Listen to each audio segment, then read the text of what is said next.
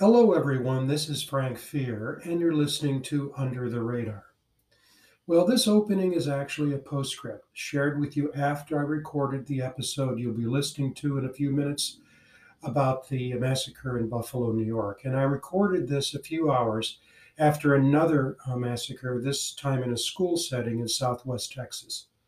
What you will hear in a few minutes is my commentary, as I mentioned, about the Buffalo situation. And I talk about the immediate and direct cause of the situation, and certainly whether that is Buffalo or Texas or many other situations across the country. It was a young person with a weapon. There's no question. Yes, we need gun management legislation in this country, control. That's the what. It's not why these massacres are happening, though. It doesn't explain the why. And as I go into depth in the episode that follows, it doesn't explain why Buffalo, as many other cities around the country, is highly segregated. I think there is a link to both guns and the use of guns in massacres and things like segregation, as we have in Buffalo, and also so many other issues in this country. It's sociocultural in nature. There is too much emphasis in America on rights and what's best for me, and not enough emphasis in this country on responsibilities and what's best for we, and the we writ large. That is, people who are unlike me, other and all Americans. And one indication, I think, of the problem we have with the underemphasis on we is our collective unwillingness to invest in the kind of social support systems from cradle to grave that so many other countries around the world have in place. And as I'll speak in a few minutes, it's showing up in global rankings when America is evaluated against other countries with respect to social issues. And I also think it helps explain why, when it comes to social issues, we aren't willing as a society to do what it will take to address issues like gun control or poverty that has plagued cities like Buffalo, the East Side specifically. And we've had those problems for a long time. We don't want to do anything collectively. If we try, it's labeled radical, it's considered socialism, it's un American. And that's why I think the more things change, the more they stay the same.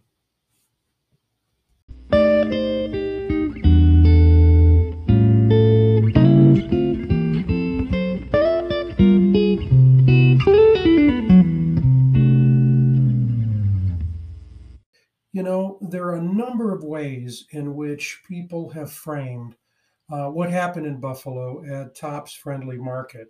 You've heard them, you've read about them, and you've probably discussed them with other people.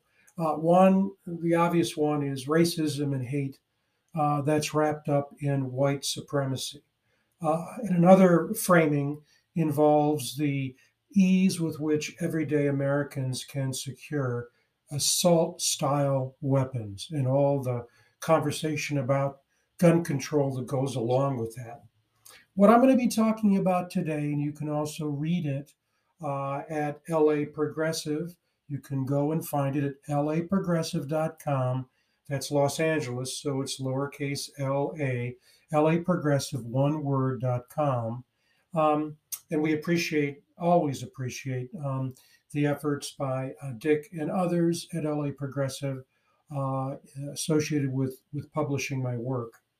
But the storyline I'm going to be talking about today is about segregation and the implications of segregation, implication of people living segregated lives. And in that way, the horror of Buffalo is clearly, I think, in the picture, and you'll see why as I describe it if you're unfamiliar with what's going on in Buffalo. But it's also a metaphor for America, because what I'm going to be describing is not unique to Buffalo at all. My winter home is Fort Myers, Florida, and some of the the same patterns that you have in Buffalo apply in Fort Myers and other metropolitan areas around the country. And That's one of the reasons I'm framing this, because I think that's important. The last thing I'll say before I get started is that I spent about 10 years of my life growing up about 30 miles east of Buffalo. And so I'm familiar generally, obviously, with Western New York generally, and with Buffalo specifically. Um, One of the things, maybe the major thing that really bothers me about segregation in America, beyond the obvious that it's just not right, is that it's plainly in sight, but generally out of mind among mainstream Americans. It's an indelible feature of the US urban landscape and has been that way for a very, very long time. So we get desensitized to it.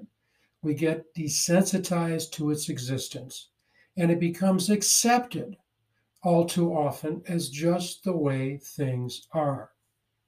But let's make one thing very clear: the murderer was not oblivious to Buffalo's east side. Tops Friendly Market is on the east side of Buffalo. And if you're familiar with Buffalo, you have New York Route 5 that goes from east to west and west to east. And it essentially bifurcates the city on the west and on the east. And I'm going to be giving you numbers in a few minutes in terms of the percentage of Black Buffalonians who live on the east side of Buffalo. And that's where Tops is on the east side. He was drawn, the murderer was drawn to that area because it was exactly where he wanted to go in the search for his targets. 85% of what some people refer to as Black Buffalo lives on the city's east side. And African Americans make up only 6% of the rest of the metropolitan area. That concentration makes Buffalo, New York, one of America's most segregated cities. And that concentration is a big reason why Tops was such an important establishment, an institution on the East Side.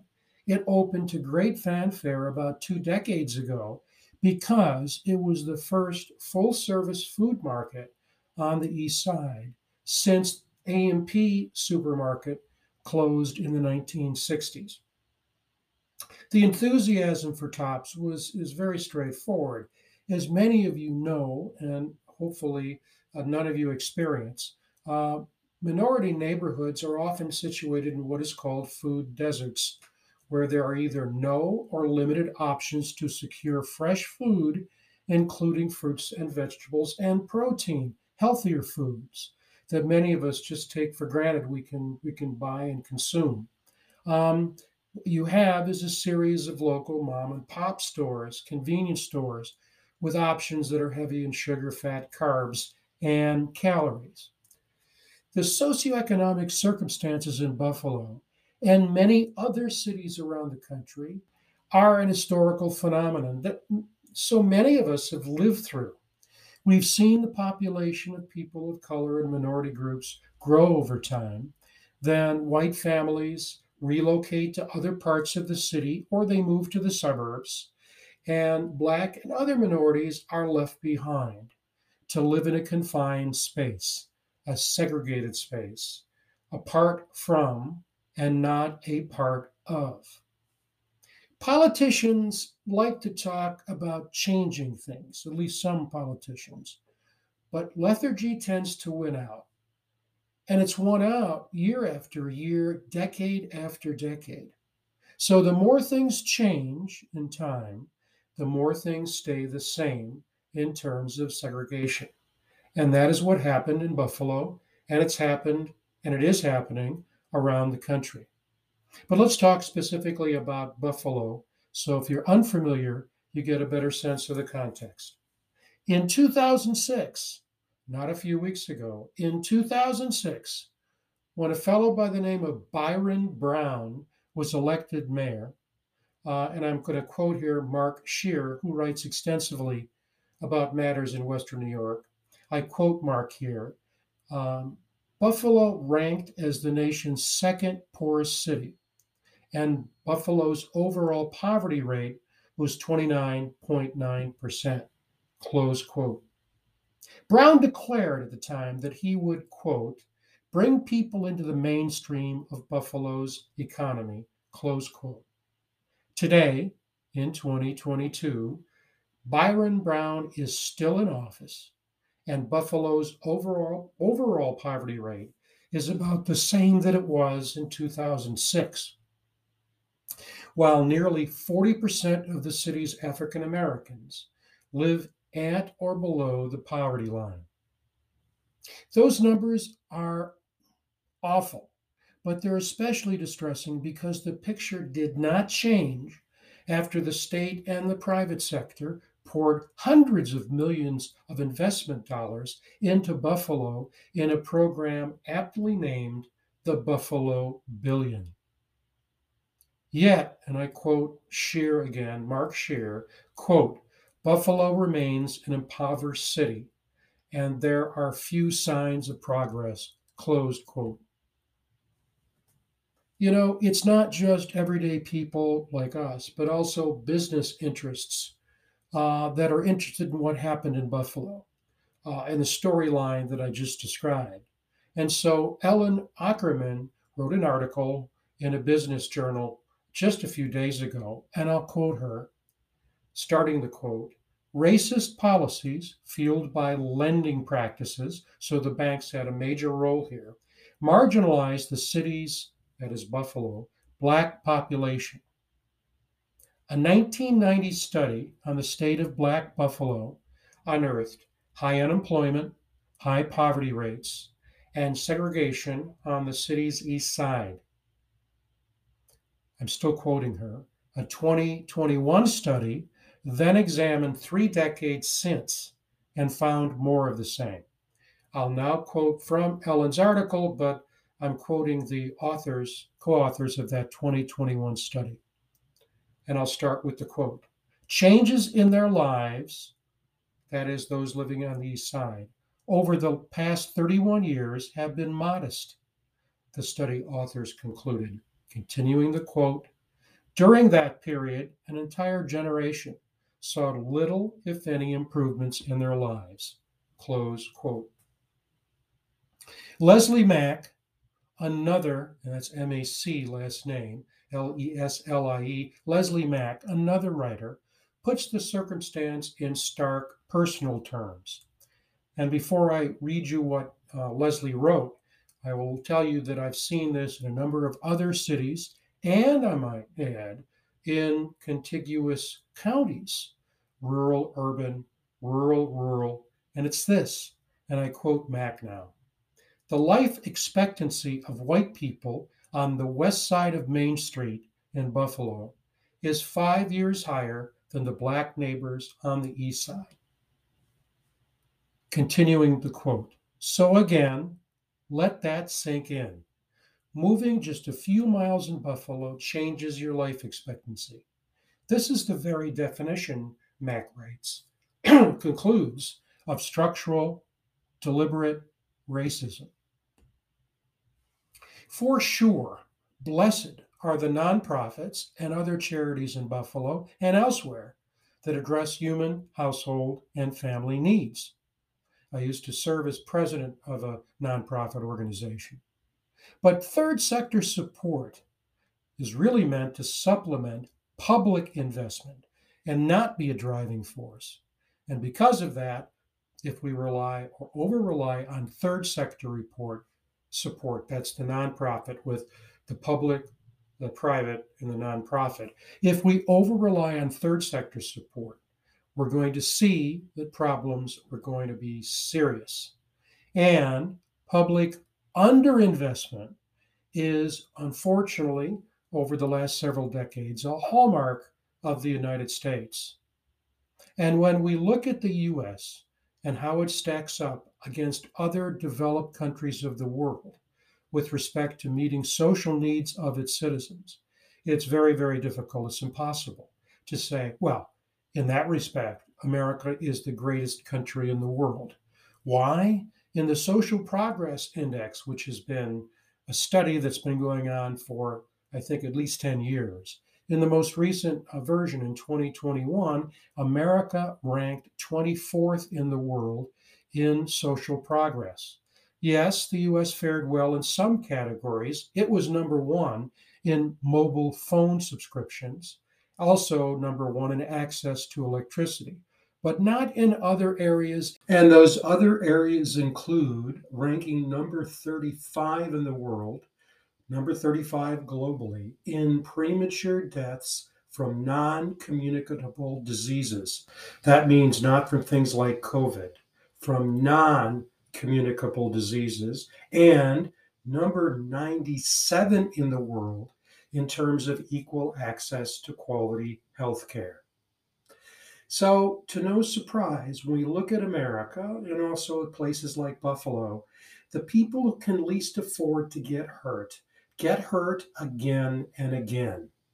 And while it is easy to locate the cause, quote unquote, in immediate and direct terms when something like the massacre in Buffalo occurs, in that case, it was a racist and troubled person with a gun.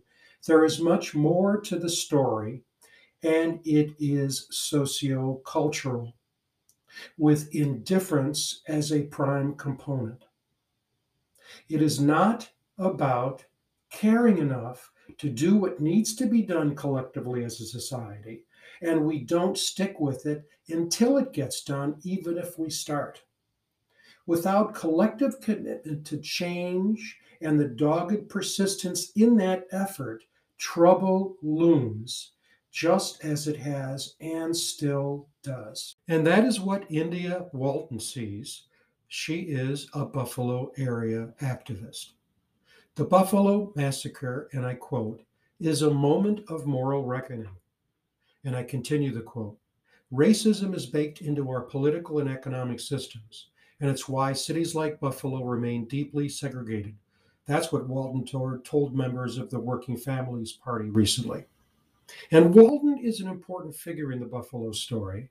She sought just last year, to displace Byron Brown, the mayor I talked about earlier, by contesting him in the Democratic mayoral primary. And she won by nearly 5%. But opponents talked Brown into running as a write-in candidate, and as Branko Mercedes observed, they, quote unquote, pulled out all the stops to defeat her. And they did. In November, Brown's name was written in by an astounding 60% of Buffalo's 64,000 plus voters.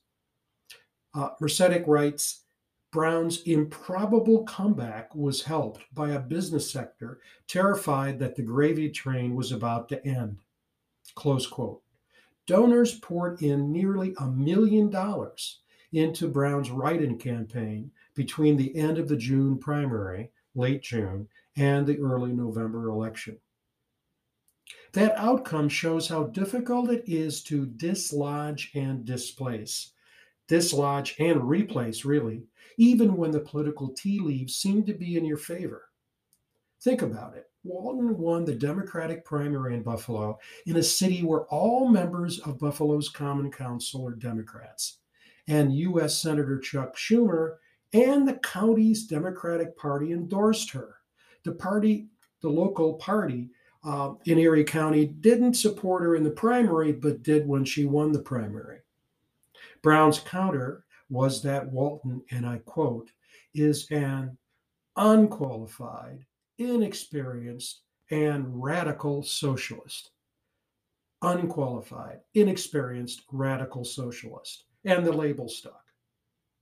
There's no question that I think largely because she's a political newcomer, Walton didn't run the best possible campaign, but still, think about what Brown said about her.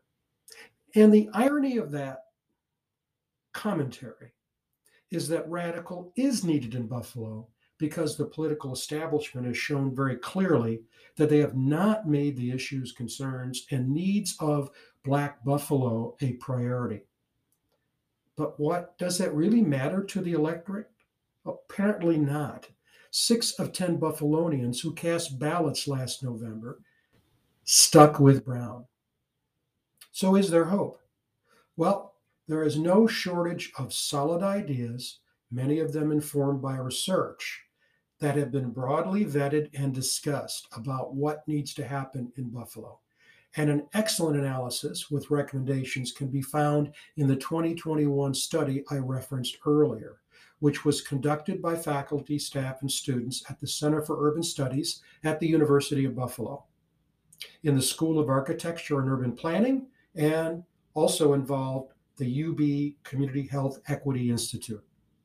You know, I've written and I've read a number of reports like this, and this one is as hard hitting as I've ever experienced. The title says it all: The Harder We Run. And then if you read a few paragraphs in, the rest of it is revealed: the farther we fall behind. The research team, led by Professor Henry Louis Taylor, chides local leaders for failing to address the core problems of Black Buffalonians. The list is long, and it's not exclusive to Buffalo. When I think about my winter home in Fort Myers, Florida, this list would apply there too. Housing quality and affordability, health status and access to care, educational opportunities and attainment, both in terms of core and job training, employment opportunities and wages, and the impact of gentrification, which is becoming, it's always been an issue in recent decades, and it's becoming more of an issue, gentrification. Page after page with analysis and recommendations for action.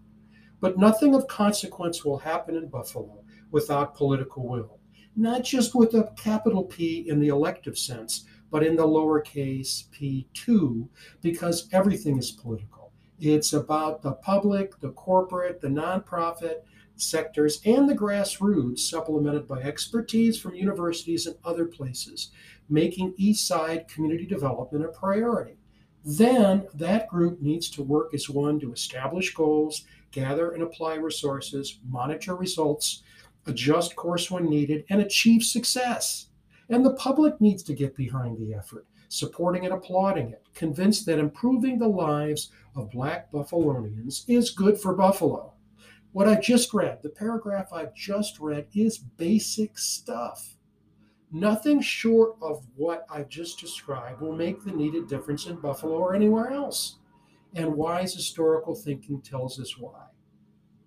In the late 16th century, early 17th century, long before there was a Buffalo, New York, a fellow by the name of George Herbert, a Welsh poet and theologian, wrote extensively about life, religion, and society. He developed a keen interest in pithy sayings that were richer in meaning than their brevity would suggest. Proverbs, they were called, expressions like, all is not gold that glitters. Well, today we'd call it, all that glitters is not gold. Or, help thyself and God will help thee. We'd say it today as God helps those who help themselves. A collection of nearly 1,200 of Herbert's favorite sayings were published a few years after his death.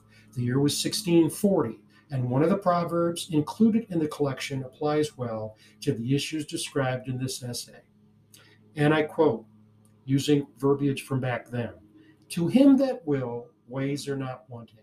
The contemporary version of that saying is, where there is a will, there is a way. There is another way of expressing that thought: no will, no way.